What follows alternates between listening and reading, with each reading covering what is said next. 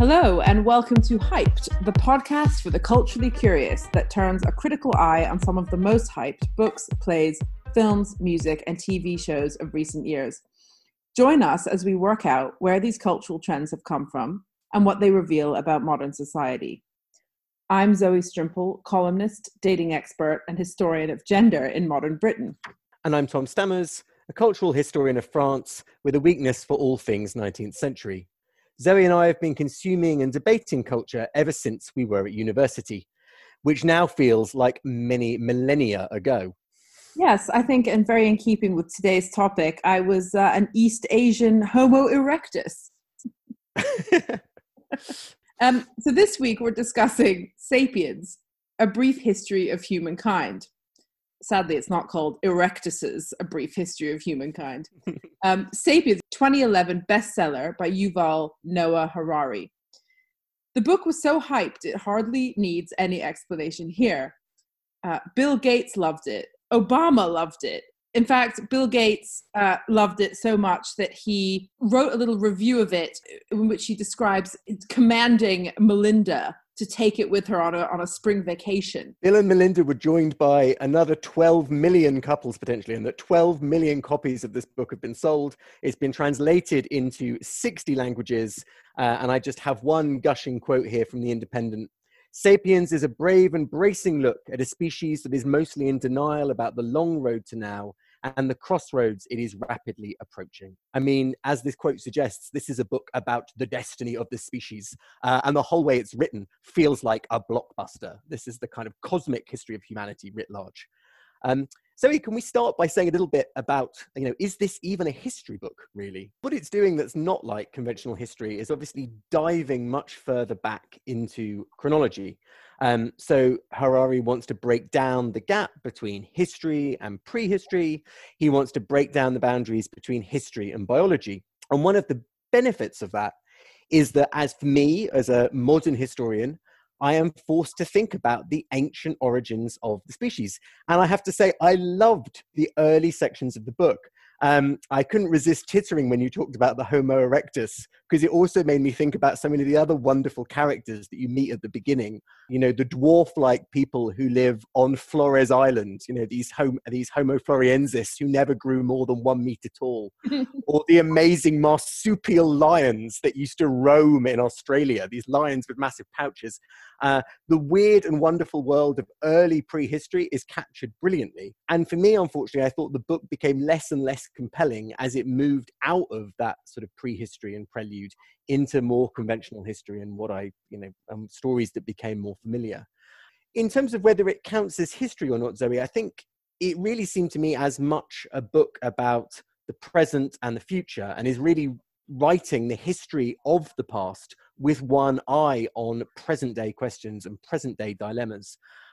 It seemed as much interested in philosophy as it did in history.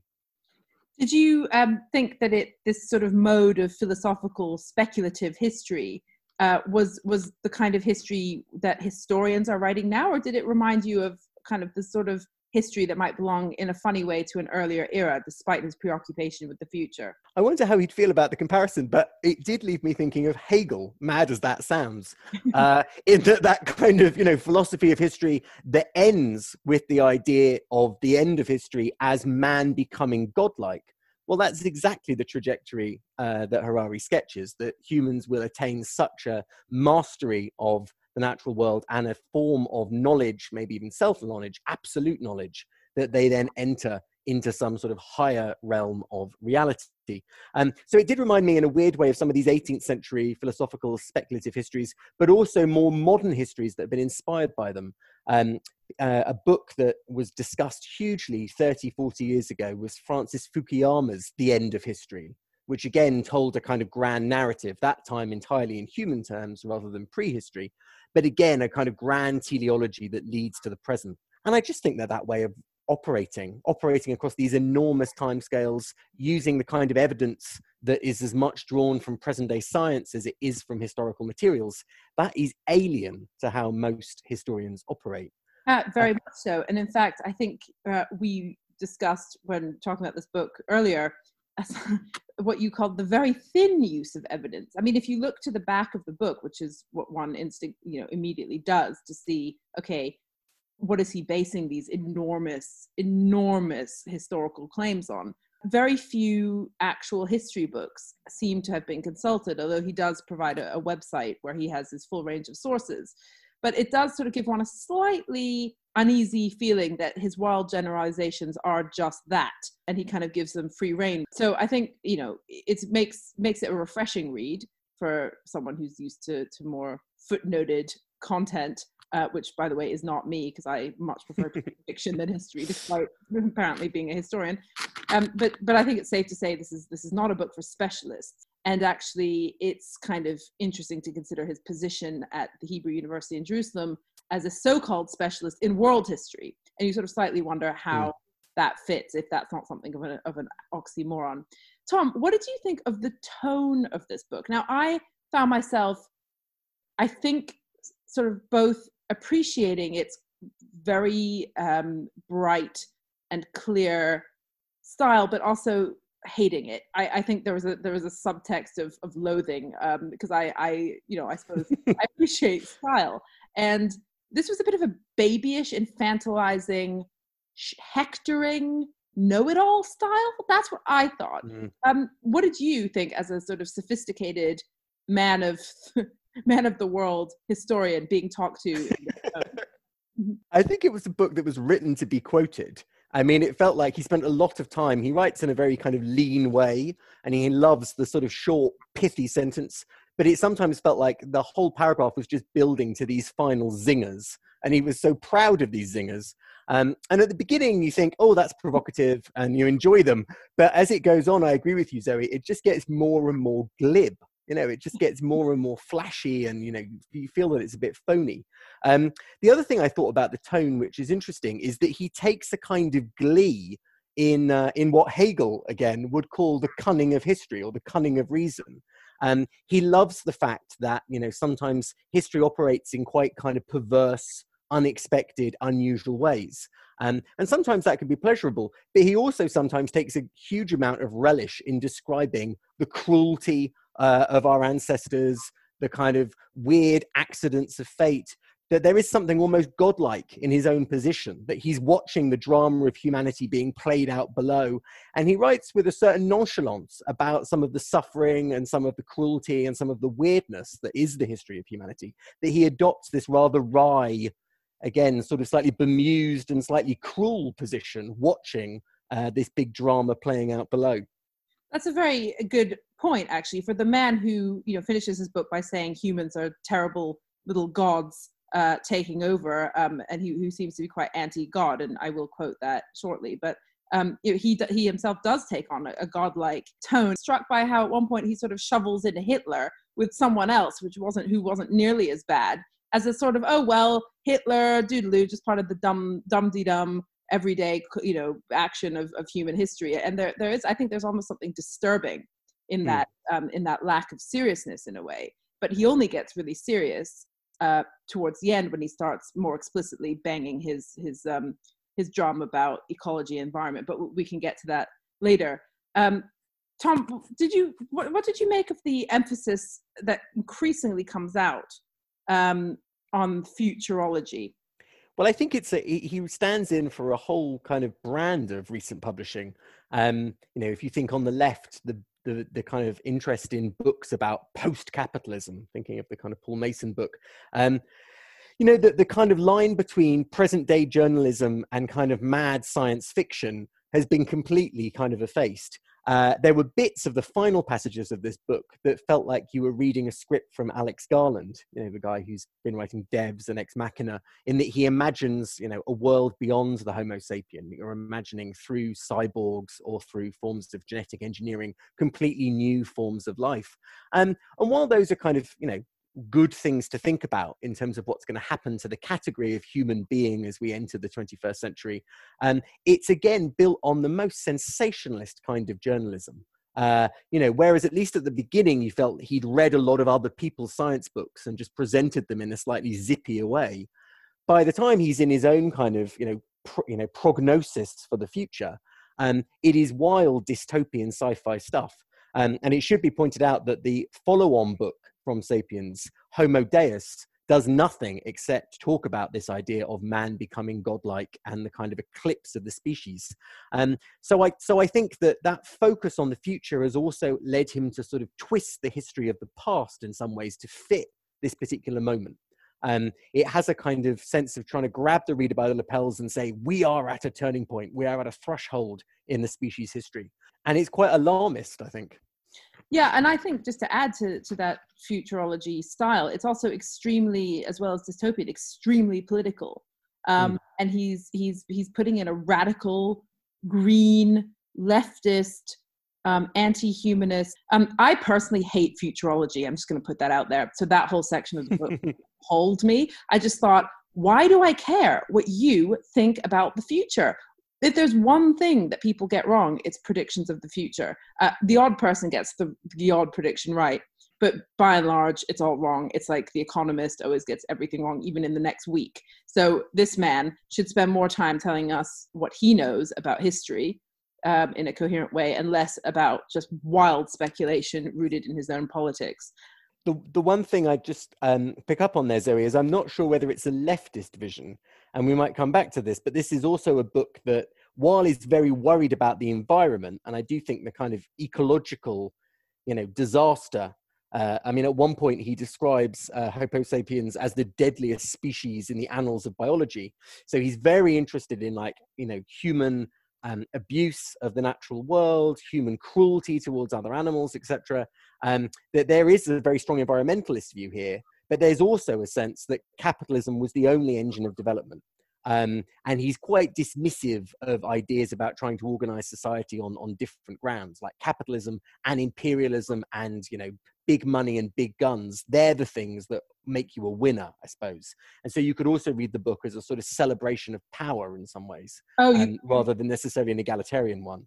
Oh, well, I disagree there, because I think he's holding up capitalism and big guns in order to say that they're fonts of evil and have set sapiens and mankind on the wrong track. So, just because he focuses on them, he's actually doing that in order to reject them. And it would be better if he paid attention to other problematic systems, perhaps, because in the end, his big thing is that capitalism has just sparked, the industrial agricultural complex, which makes so many animals miserable and wreaks environmental sort of havoc. And which leads me to my next point, which is just that one of the kind of, here we're really getting into deconstructing the hype. I get that, it was hype. That's why I think it could have been hype, but should be sort of slightly loathed as well. And I was genuinely unsettled by what I saw as a deeply anti-humanist conviction here. At the end, it's a very bleak portrait. But what I really objected to was, as he kind of rattles on and on and on, he just builds up to these grand statements about how Sapiens has not achieved anything worth achieving. It's all been about power and greed and destruction. The way we should judge Sapiens is based on its degradation to the earth.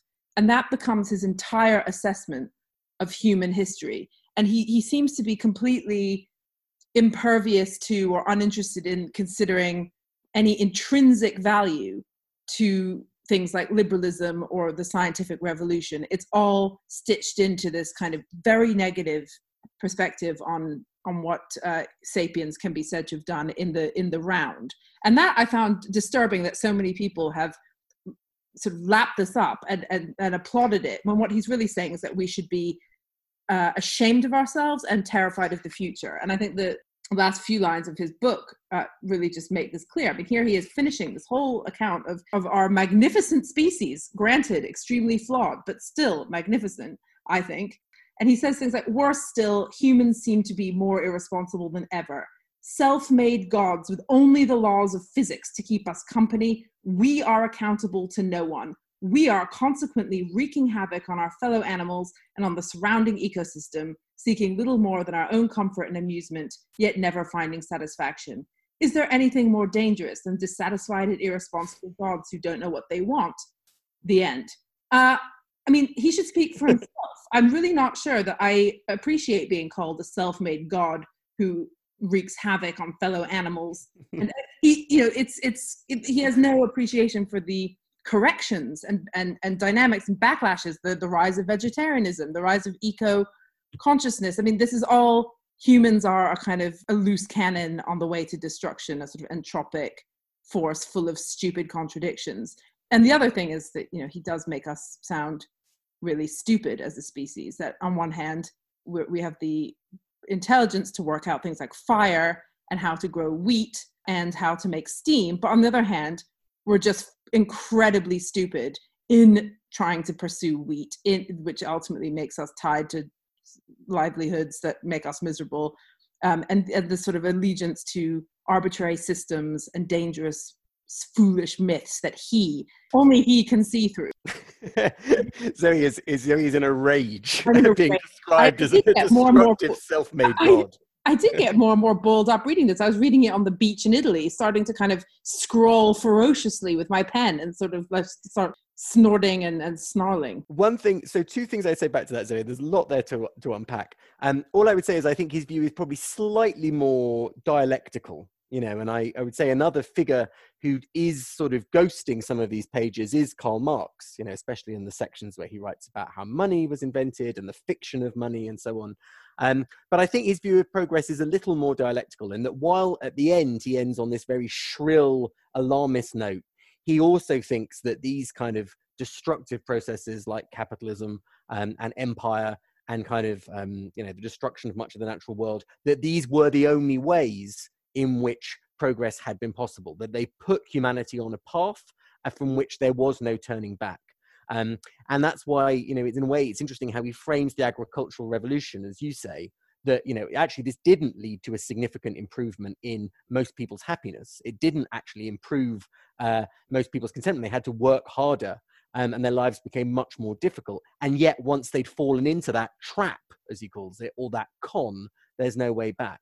And I think that thing about trap and con also speaks to what you just suggested, and that he's very interested in how deluded humans are. You know, it comes back to that godlike view that all previous generations haven't really understood themselves, haven't really understood their own wants. There's a nice quote. He says, there is no way out of the imagined order. When we break down our prison walls and run towards freedom, we are in fact running into the more spacious exercise yard of a bigger prison. Like, there's something kind of Foucauldian about this as well, of humans constantly being sort of trapped in devices of their own making, that there's a sort of tragic futility in our attempt to actually kind of truly free ourselves. And so I think he's quite skeptical about our possibilities for emancipation, but he thinks that those destructive processes were the only things that have brought us to this kind of godlike potentiality, you know, that we have at the end of the system. Zoe, can I ask just one other thing that comes off the back of what you were saying there about myth? How do you think he kind of makes sense of what values, you know, or what matters then in human life? You know, what does he think seems to be kind of the sources of significance for Homo sapiens and for individuals? I don't think he believes in significance in any fixed way. He says things, for instance, on things like right and wrong. These principles have no objective validity. So he's espousing pretty bad moral relativism. What do you think about his sort of what you've called his indifference to value systems? His idea that religion is a catch-all kind of put-down phrase, that capitalism and liberalism and physics and Buddhism are all sort of these silly religions that humans invent, and nothing has any intrinsic value. I think the one thing that he believes isn't a myth or a religion is maths and physics. I mean, he does seem to think that they are, intrinsic sources of knowledge, but they are nonetheless shaped by ideological agendas. But he does put everything else on the same level, you know, whether it be, Buddhism, whether it be capitalism, as you say, whether it be liberalism, these are all treated as similar kinds of delusion. Another problem with his big vision of the modern world is that he thinks traditional sources of meaning have completely dried up, that people live in a world where they are inherently alienated from their families, in which, traditional religion is now meaningless compared to science. And I just don't think that that's a very good description of the modern world we live in. It feels like the crudest kind of version of modernization theory or a certain kind of crude sociology. You only have to look around and think that structures like the family are still hugely significant for how most people make sense of their place in the world. On the subject of the resilience of traditional categories, what did you think of the way he was discussing gender, Zoe? Well, I thought gender was one of his strengths, along with, to some degree, empire.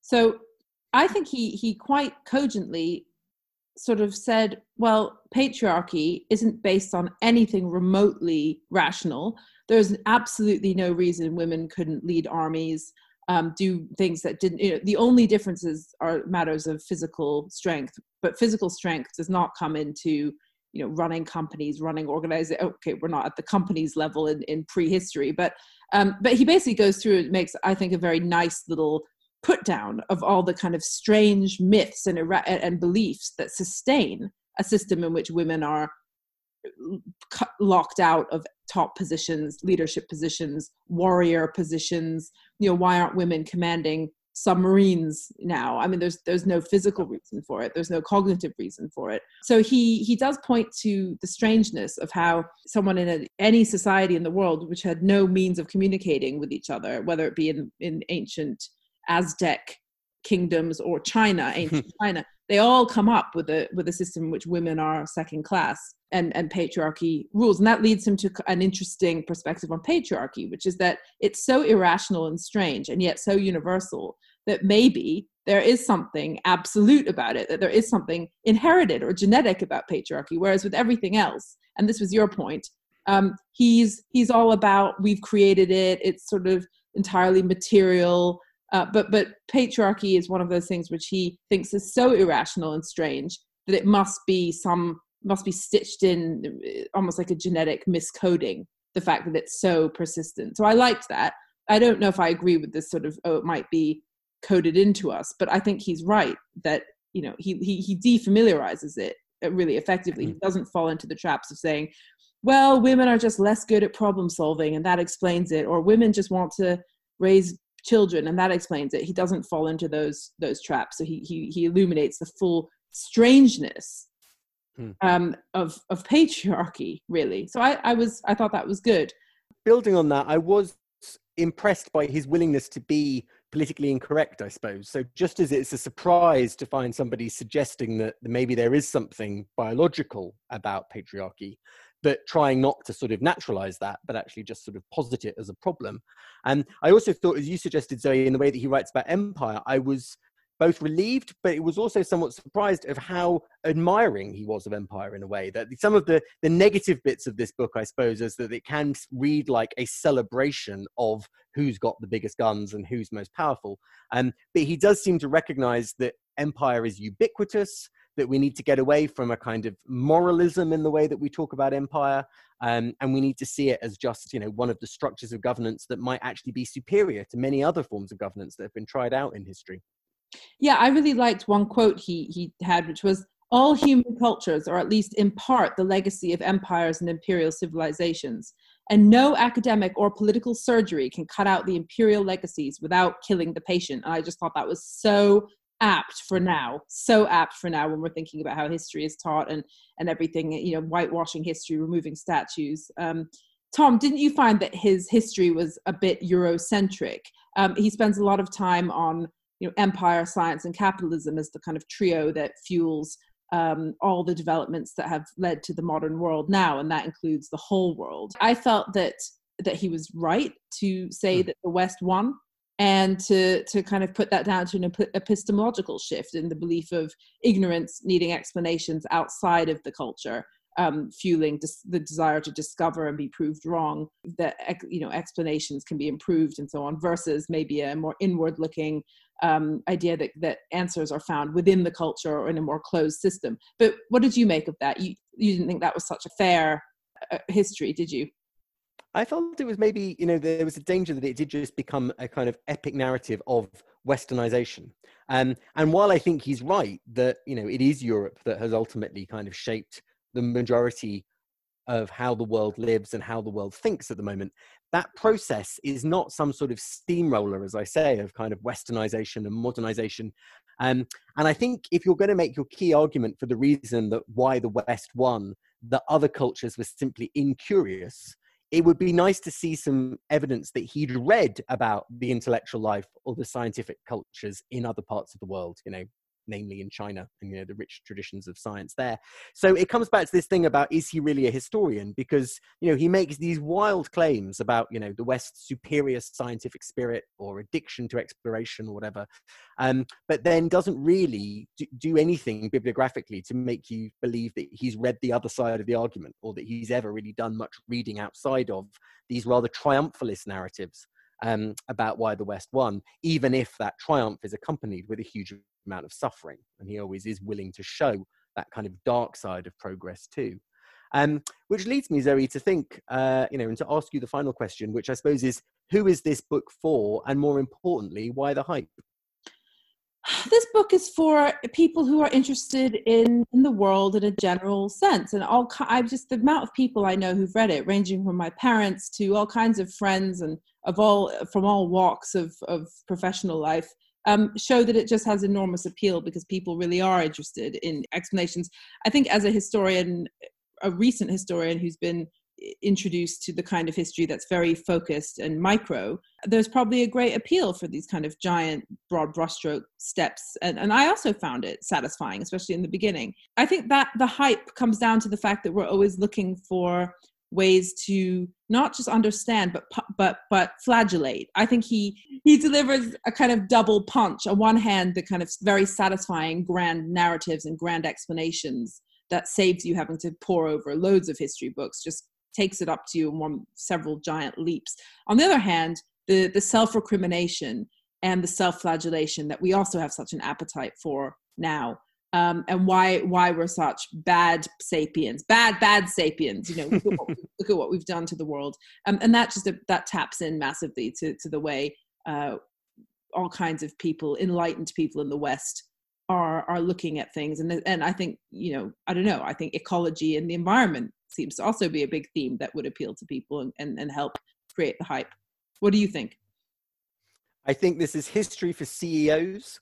I think this is a sort of, as you say, there's a hunger to have, the world's history put in one book, but it's also history with an eye on kind of policy, and speaks to an almost David Attenborough sense of like, now is the moment, our generation is at the crossroads. And I can see why people like Mark Zuckerberg and others have felt fascinated by this book and flattered by it, because it again gives scientists the role now of being the architects of a whole new kind of history of humanity. It reminds me of a book that I think is much more sophisticated as history, but Neil Ferguson's book, The Square and the Tower, which was all about using the history of networks and networking to try and tell these kind of grand narratives of transformation. And so there is something about writing history books for people who are not trained as historians, but want to see why the present matters and, be able to kind of draw broader conclusions about the future. I also think it's, there's a market out there at the moment for these big evolutionary narratives. And it's exactly that kind of thing that I'm allergic to. Looking back to the life of Neanderthals and biology to try and say something about the culture in which we now live. I'm very suspicious of putting biology and culture in the same sandwich. But nonetheless, people want that kind of narrative, and they want to believe that, evolution in the DNA and so on will tell us something about how society is currently constructed. So I think methodologically, it's quite trendy to people, especially in an age of popularized science. Well, join us next time for an analysis of Selling Sunset, the Netflix series that I devoured against my better judgment in about one day and has sort of fried my brain from the inside out. I know I'm not the only one.